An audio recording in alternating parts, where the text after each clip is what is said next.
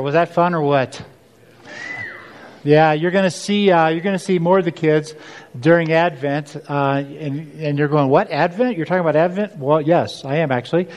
This is our last Sunday in Sermon on the Mount, and then next Sunday, beginning of Thanksgiving week, we have our Missionary Outreach Festival, which is a really fun time. And then after that, we start Advent. So the kids will be back for Advent all through the Advent season. We try to bring the kids into it. So on the back is a bunch of announcements and about what's coming up this holiday season, Christmas season. So you should kind of read it, pay attention to it. The Outreach Ministries Festival next Sunday, one service at 9:30. Not two services, one service, 9:30. If you come at 8:30, what's going to happen? You get put to work. That's exactly right. If you come at 10, what happens? You get laughed at. So it's also a potluck. 2 or 3 times a year, we try to get the whole church together. This is when we celebrate what God has done as far as our ability to reach out. A lot of good stuff next Sunday. And then we're going to have a potluck. So bring something to share. Just make sure it's good, okay? We like good food here. Had a couple of you laugh, yeah. So it is a potluck next week. Today, right after the class after church is in choir's class. For those of you that are interested to know more about the church, we have lunch across the way, and we sit down and we just talk to you about why are we organized the way we are, and why do we do the things we do, what do we believe, that sort of thing. So we'd like to invite you to that. If you are interested in joining the church, this is the first, but it's not a requirement to join. It's just a time for you to come and learn about the church. So I'd love to invite you to join me right after church. It's Operation Christmas Child Time. That information is in here. People have already started filling boxes. How many of you have done this before? Filled a box. For the rest of you that haven't, I can't say shame on you because we're in church. No, I'm just kidding. You should fill these up. This is a great ministry that impacts kids all around the world, and our goal is to fill the stage up so you can't see us up here. That's the goal.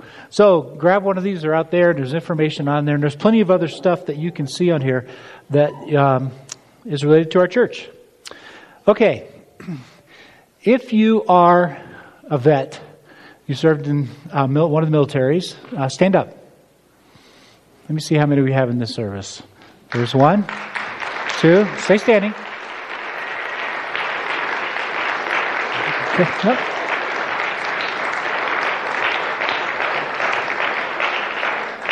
If you have a family member who is a vet, stand up. There's more of you. Okay. Stay standing. Today is Veterans Day, where we honor our vets. No, stay standing. I'm going to pray for you. I would like to take just a moment and pray for you, and we'd like to say thank you. So some of you served directly, and some of you paid a price by knowing someone else who served. And we're very grateful. I think we all agree that we long for the day when there's no longer a need for the military or hostilities, that sort of thing. But until that happens, we are very grateful for you. So let me pray for you. Father, I pray for these people. We owe them so much, Lord, that they're willing to pay some price for those of us that enjoy the freedoms in our country. Thank you that you've even given us this country. Lord, as I travel around the world, I always look forward to coming home. I always look forward to being back here. So great. Father, I pray that you would bless these vets and the families today. And just let today be a special day. Thank you for their service to our country. In your Son's name, amen. Thank you once again for serving. Okay, we're in Matthew 6. This is the last Sunday. We're going to be talking about the Sermon on the Mount, and we're actually going to be talking about the Lord's Prayer today. I believe the Lord's Prayer is kind of the climax of the Sermon on the Mount. It's only halfway through, but we're going to stop today, and we're going to shift gears for the Advent season and begin to focus on the Christmas time and what that's all about. So we're going to be talking about the Lord's Prayer, and every one of you, I believe, is familiar with the Lord's Prayer. It's something you've heard, you've said together many times probably throughout your life. It's a really important part of church history. Remember that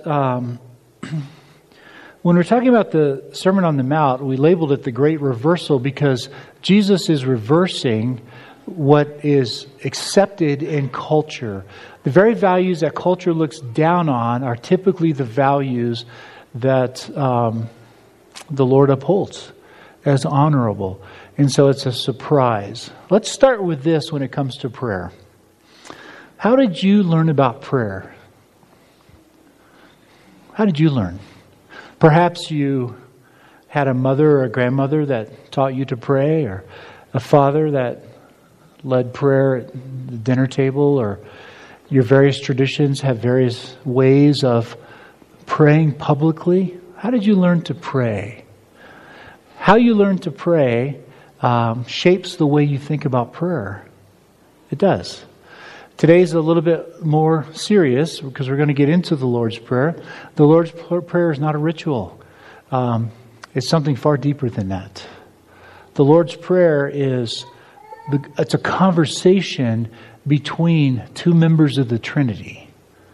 The Son praying to the Father and helping us to understand what that looks like. It's a very intimate moment in the life of Jesus.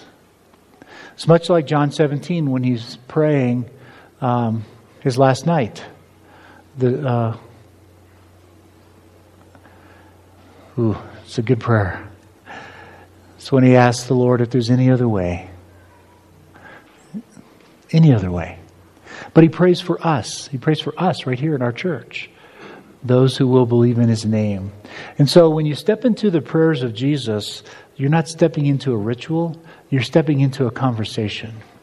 You're stepping into a model, an example of what it means. How did you learn to converse in society, in families, in groups, and friends? How did you learn that? We now know a lot today that the health of your family says a lot about how you learn to converse.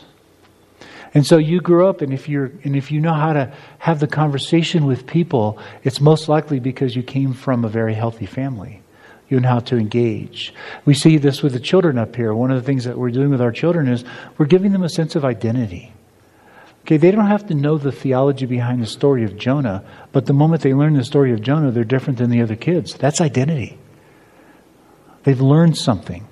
And so if you were to go into any of our Sunday school classrooms, and I would encourage you to do that sometime, or come to VBS, you'll see us engaging with the children and teaching them how to have conversation and how to talk, how to use words about Christianity.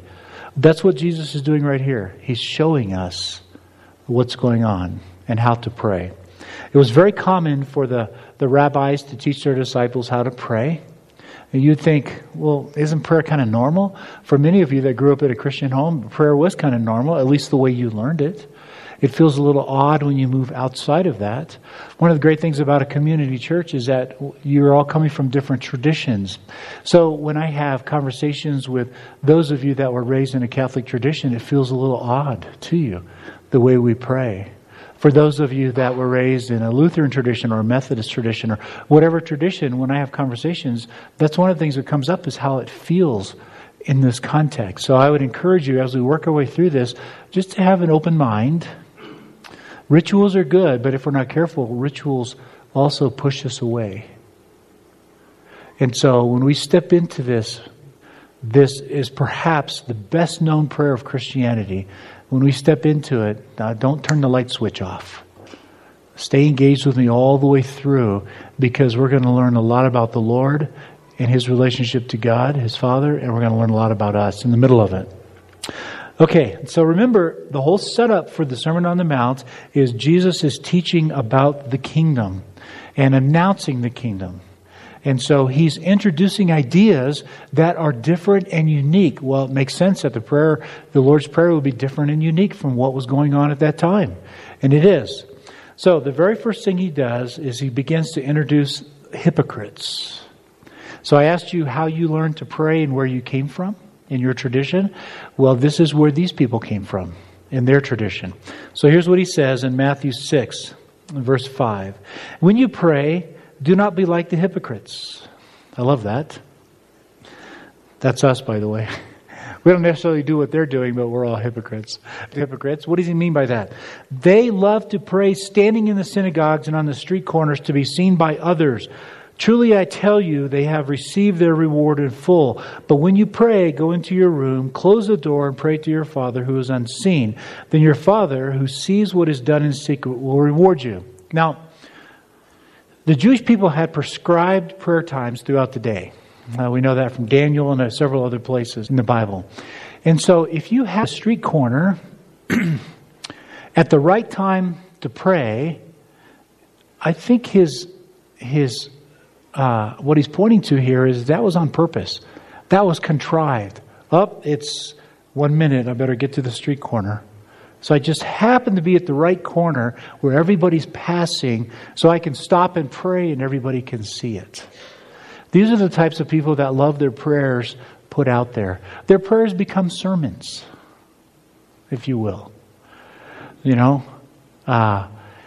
We begin to use our prayers to teach people rather than to have a conversation with God. And I think we all know people like that. We've probably heard people like that. I had a seminary professor tell me the longer your prayer, the shallower your relationship with God. I loved it. It was great. And he said he'll sit there and people will start praying, and they'll pray on and on and on and on in a prayer. And when I go to, one of the countries I go to, I won't tell you which one. One of the countries I go to, the husband of the family I stay with, you got 10 seconds to pray for dinner. On second number 11, he's dishing out the food. You can keep praying if you want. He's eating.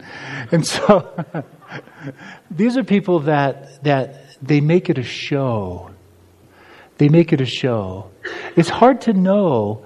I know for many of you, it's hard to know how to step into a conversation with the Lord in a way that is simple, authentic. That's a good word. It's a conversation with someone. It's not a recitation of things. It's an actual conversation. And that's hard to do. One of my favorite memories I've shared with some of you, when we were in Germany working with the military, we led a guy to the Lord. And on a Friday night, he was an infantryman and big guy, really big guy. And so his faith became real and he wanted to profess Jesus, which he did. On Monday, so this is on Friday, and on Monday, he comes into my office dragging a guy bigger than him in, and he said, tell him about what you told me on Friday. I said, you tell him. And he said, well, I don't know how to say it. And I said, just tell him what happened. And he turns around, I'll remove all the expletives because we're in church. And he said, well, he looked at this guy, he goes, my life's all messed up, and I came here Friday night, and I became a Christian. And the big guy says, well, I'd like to become a Christian. So he looks at me and he goes, tell him how to become a Christian. I said, you tell him how to become a Christian. And he goes, well, I prayed this prayer and believed in Jesus. And he says, well, I'd like to do that. So he looks at me and says, help him pray. And I said, you help him pray. I don't know how to pray. And I said, you just did it Friday night. So it's one of the all-time great memories. When I shared it in the first service, Nancy actually had tears because she remembers it. So these two guys, he grabs them by the collar and they get down on their knees right in my office. And he said, close your eyes. Put your hands together. Say what I say. My dear God, my life is messed up. My life is all messed up. With better words than that. And I want to be a Christian because I know you help me, or something like that. And the guy repeated, he says, amen, amen. He says, now you're a Christian. Now, I've been through a lot of seminary classes. I don't think that experience is in any one of my textbooks on what it means to turn to Christ, lead somebody to the Lord, or teach them how to pray. Okay? But I tell you what, it was authentic. Nancy and I had the privilege of watching these guys grow over the next few years. And we're still friends on Facebook with them. Still walking with the Lord. And it was really that simple. And because what made it priceless was it was authentic. He didn't know how to pray. And so therefore there wasn't a script. And that's what prayer is. Prayer is a relationship. Can you imagine having a relationship with someone and never talking? Can't think of that, can we? That's what prayer is. Yes, prayer has certain times where we stop and pray, but prayer is something far deeper than that. It's something that is ongoing. It's something that you do when you drive, when you eat, when you walk, when you're with a friend. It's something that should be a normal part of our lives. So he's giving them a model here of what that looks like because the models they had didn't work. The first one is a hypocrite standing up in the synagogue and trying to impress people. That's false religion.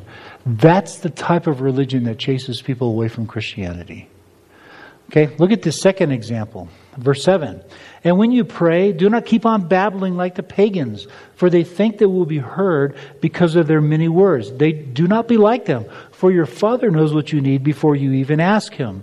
So if the first ones are hypocrites, the second one, don't pray like Gentiles. Now, be careful here. He's not speaking about against lengthy prayers because he himself prayed all night. The Gentiles tended to babble in one of two ways. They had words in their mantras, and you'll still hear this actually if you go to different countries. And they'll say the same word over and over and over again. It's senseless. There's no authenticity. Imagine if I have a conversation with you and I only say two words and I say them over and over and over and over again. And you're going, well, it's not really a conversation. So this is the other extreme. You have one person that's really showing off and you have another person that's just wasting a lot of energy and time. Another thing that they did was they would say the names of as many gods as they could remember because they want to make sure they captured the gods, the right ones. One of my students in India said to me one time, we were talking about prayer, and he says, "You poor American." I love it when my students in Asian countries do that. Said, "You have no idea what it's like to serve 300 million gods." Hinduism. You have no idea at any given moment which ones are angry with you and which ones aren't. Think about how wonderful it is that we serve one true living God who cares about us. Is that good news? One God who knows all there is to know about us and loves us anyway. One God who loves to engage us. He just loves it. I remember the time when with my children, as they were growing through the teenage and young adult years and doing all the things that horrified me as a parent. I remember sitting down and just reflecting on it and realizing three things that have stuck with me all these years, and I've told several of you parents this. It's true about every human on the planet. God loves your children more than you do. It's hard to remember that. Number two, that He has He's been involved in their lives in far more intimate ways than you ever will be. And number three, He has far more experience with their stupidity. I mean, their learning life. I'm guilty of it, by the way, as well. He has far more experience with whatever sin they're struggling with than you have. You can relax. And that's true of every human. I just love the fact that God is pursuing every human and wants to engage them here. These are not idle words. These are a conversation, if you will, between Jesus and His Father to help us understand what prayer really is all about. Don't be like those people that are show-offs, and don't be like those people who are shallow. That's not what prayer is about at all. He's talking about the kind of prayer that is authentic and has content to it. It's an actual conversation. Have you been in conversations with people where you just feel like they're wasting your time? You know what I'm talking about. And so he's saying, no, make this an authentic kind of prayer. But he reassures them, your Father knows what you need before you even ask them. He's reassuring them that they have nothing to worry about. Look in Isaiah 65, verse 24. Before they call, I will answer. While they are still speaking, I will hear. This isn't a passage referring to the new heavens and the new earth, what's coming. You see, for us, the future is already in the present. Not completely, but we are already enjoying it today. Why does God want you to pray? It's not for His benefit. It's for your benefit. The future is already involved in our lives right now. It's amazing, isn't it? Peter goes one step further in 1 Peter 5. We have a God who hears and cares for us. Humble yourselves, therefore, under God's mighty hand, that He may lift you up in due time. Cast all of your anxiety on Him, because He cares for you. This is the God that we serve. We don't have to worry about competing gods, angry gods, hostile gods. We don't have to worry about that. We serve a God, the one true living God, who actually cares. That is the heart of the gospel. That's what the world needs to hear. Right there. When I'm out and about in the county talking to young people, it's amazing to me how many of our young people that come through the county, how many of them have a church background, a religious background of some kind. It's astounding to me. The majority of them. Very rarely do I meet somebody that says, huh? Church? Never been there. No. And they've rejected it and they've walked away and moved in a different direction. But as I listen to the stories, I've asked this question many times because it appears to me what they're doing is they're rejecting a form of religiosity, what they experienced in church. And when I hear their stories, I'd be upset too when I hear the things I've heard. And I've asked several of them, are you trying to throw out your spirituality and your faith along with the religious experience that you had? That's what drives people away from the church. The best gift we can give these people in our county is a healthy church. Authentic. And when I say healthy and authentic, here's what I mean by that. What we say we believe and the way we live our lives are the same. When they're not, we hurt each other. And we push people away. That's a fundamental definition of hypocrisy in the Bible. And the more we work to bring these things together, the more attractive we are to people. Because we actually care about them. We love them. And that's the warning Jesus did. All right, so then He introduces the prayer. Matthew 6, verse 9. This then is how you should pray. Our Father in heaven, hallowed be your name. Your kingdom come, your will be done on earth as it is in heaven. Okay, now remember, right off the bat, this serves as a model. The version in Luke is slightly different, so we learn really quickly, I think, that Jesus probably shared this model more than once. He's probably teaching people, here's how you pray. So Matthew recorded a particular example of it, which is instructive for us. So it's not simply a ritual that we read. And when you start reading it, it's so familiar to you that you tune it out. That's not it at all. It's meant to be much deeper than that. This is it's going to give us a sense of what our two priorities are or should be, and it's a statement of how we should live our lives. So the very first thing He talks about is an intimate God. He begins with what? What's the opening words to the prayer? Our Father, right? He didn't say my Father. He said our Father. All the pronouns and verbs throughout here are all plural. And so the early church immediately recognized that this is one of those times, a model for us to come together as a church and lift up to the Lord, recognizing who He is and requesting things from Him together. This becomes a picture to the world of what our relationship together as a church is like as we approach God, the Trinity. This is a picture of that. So what starts with the individual, we're going to see we need daily food and all that, but it finds its consummation in community. Our Father. The use of Father highlights this relational intimacy that we should be practicing. It's not a rote prayer.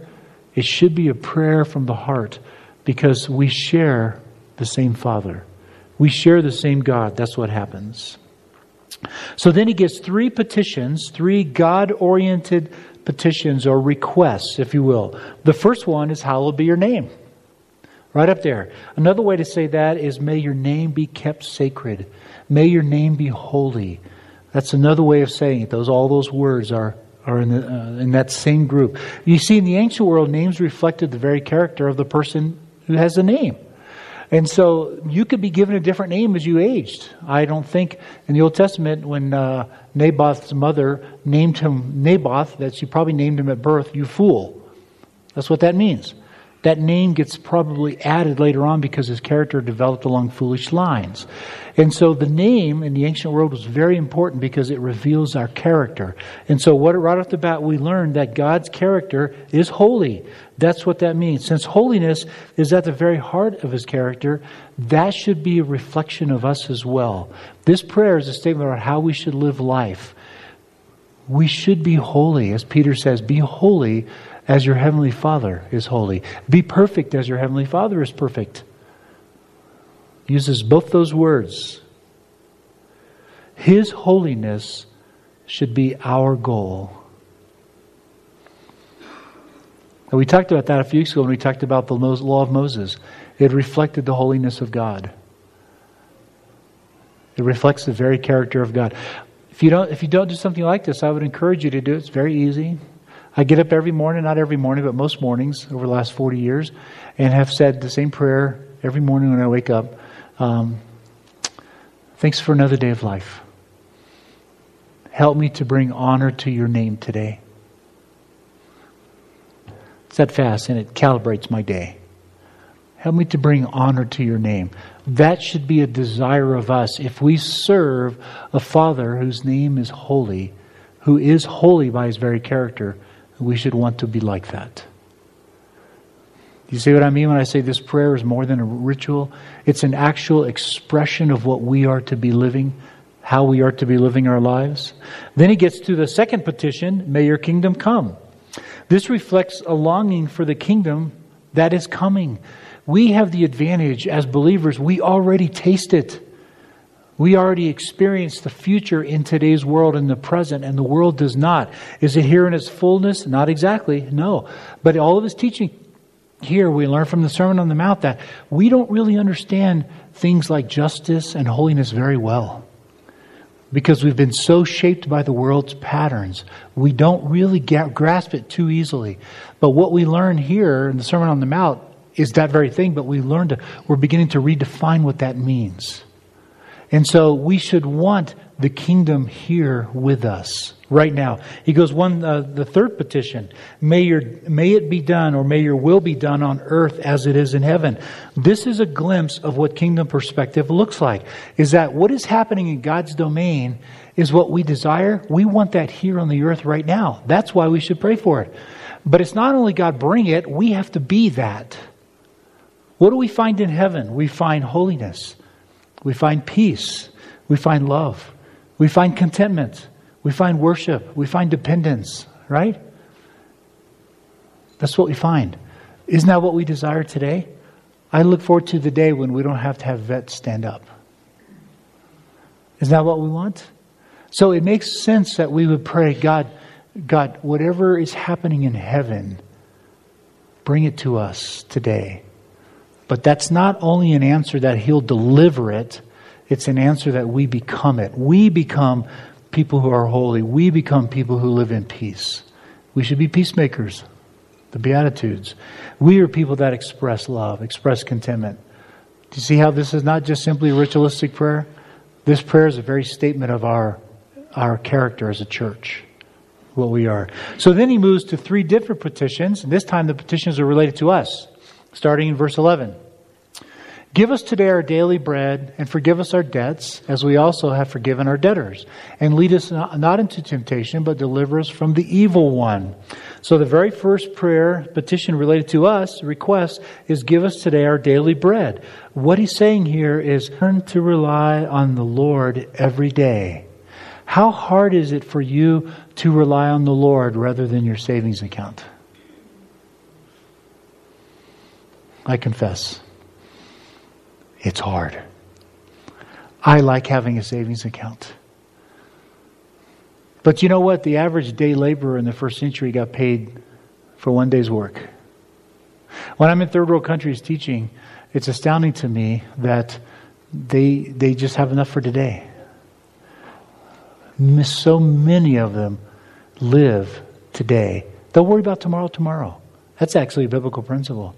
I was talking to one of my students in India a number of years ago. He just graduated and he's getting ready to plant a church in the state of Orissa, which is a hostile state to Christianity. And he showed me on the map, laid the map out, and I said, well, why'd you pick that one village? And he goes, well, he drew a circle. He said, as best I can tell, it's 200 kilometers to the nearest Christian. So I want to go there and tell them about Christ. And I said, oh, thinking like a good American, how are you going to fund that? He goes, oh, dear. Oh, sir. Do I have to worry about that? I thought that was God's responsibility. And I said, no, you're exactly right. That's God's responsibility. I'm just kind of curious what you're thinking. As an American, what am I thinking? How am I going to fund it? And it's not even on his radar screen. That's what Jesus is talking about here. Give us today our daily bread. Teach us what dependence looks like every day.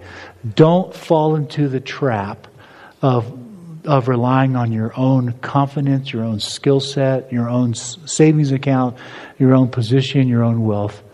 You only have that because the Lord has blessed you. It really is very difficult to learn. I'm going to trust the Lord for today, and today only. Taking it one day at a time. Okay, the second petition. Forgive us our debts. This is most likely metaphorical for sins. Luke actually translated it as sins. This is a word in economic terms, but it had gained a lot of metaphorical use by this time in world history to refer to people who sinned. And what does it look like to forgive? This is actually raising the question of forgiveness, because this is at the heart of redemption.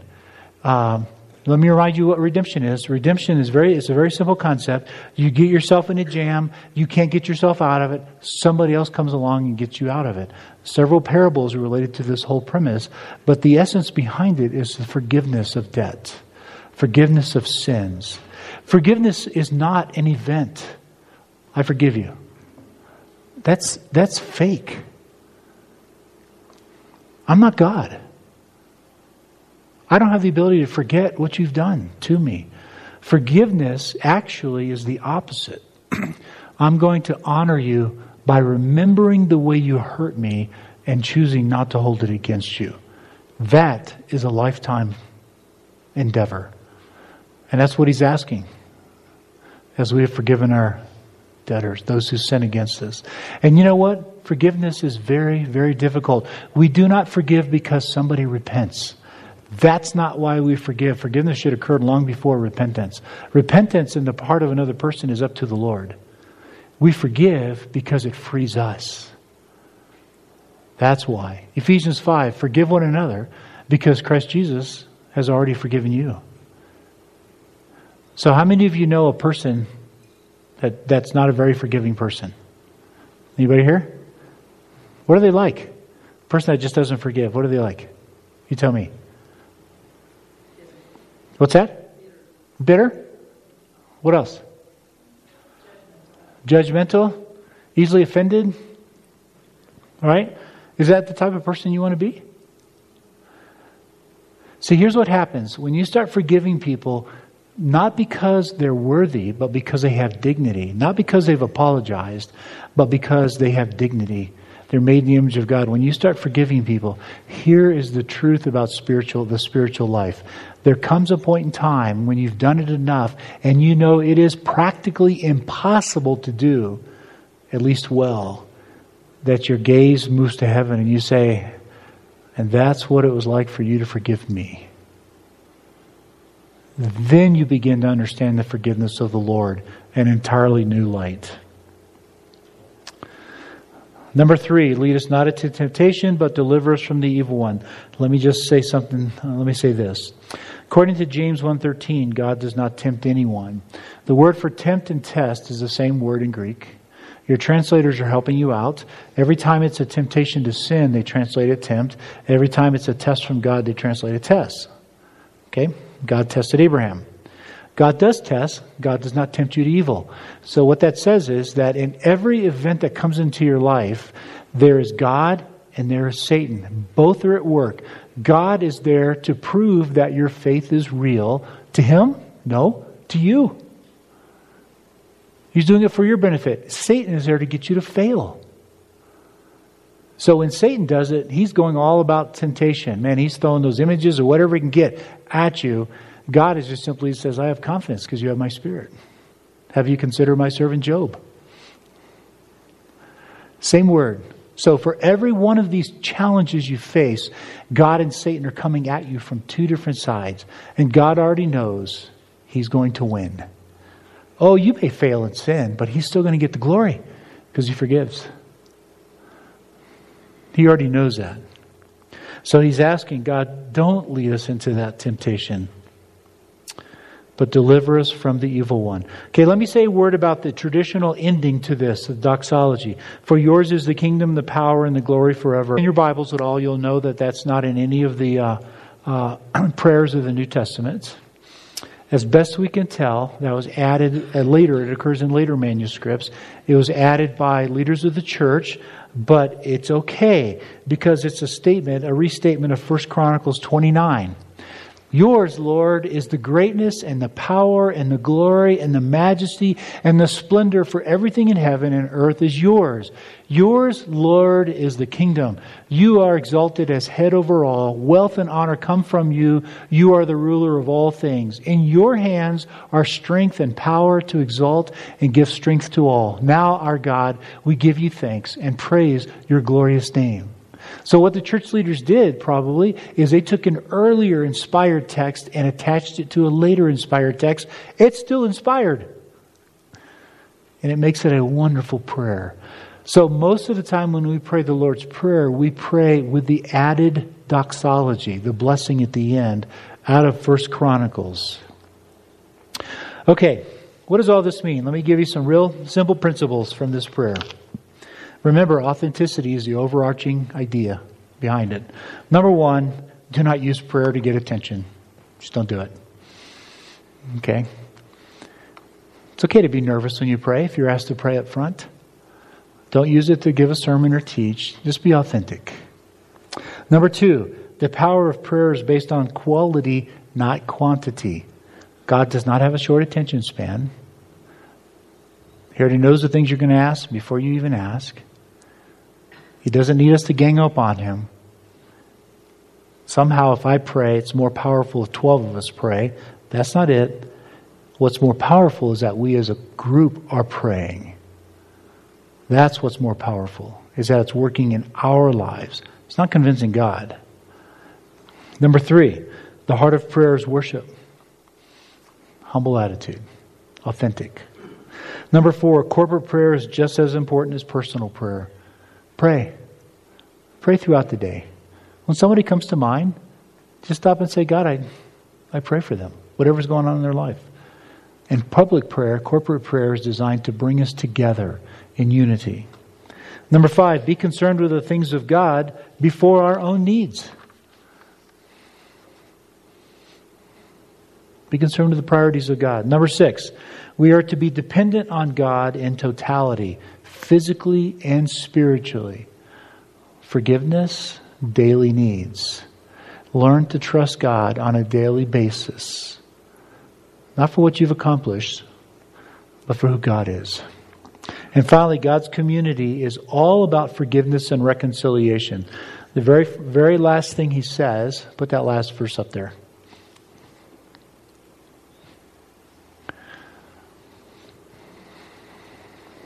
He's looking for it. If you forgive other people when they sin against you, your Heavenly Father will forgive you. If you do not forgive others their sins, your Father will not forgive your sins. I can't overstate it, how important it is that our church is healthy. That we practice love and forgiveness. All the things that we know occur in heaven that we desire to experience on the earth. Because this is what will draw people that don't know Jesus, but need to. Can't overstate how important this is. This is not a ritualistic prayer. In just a moment when we celebrate communion, we're going to stand and say the prayer together. And I'm hoping a couple of things. Number one is that if there's somebody you have not forgiven, that's a great time to say, Lord, help me forgive them. And number two is that you just don't read it and tune out, that you read this prayer and realize we just captured a glimpse into a conversation between Jesus and his Father. That's priceless. Father, thank you for your goodness. Thank you for your love. Thank you for being a God who is compassionate and gracious. Thank you for being a God who understands and already knows.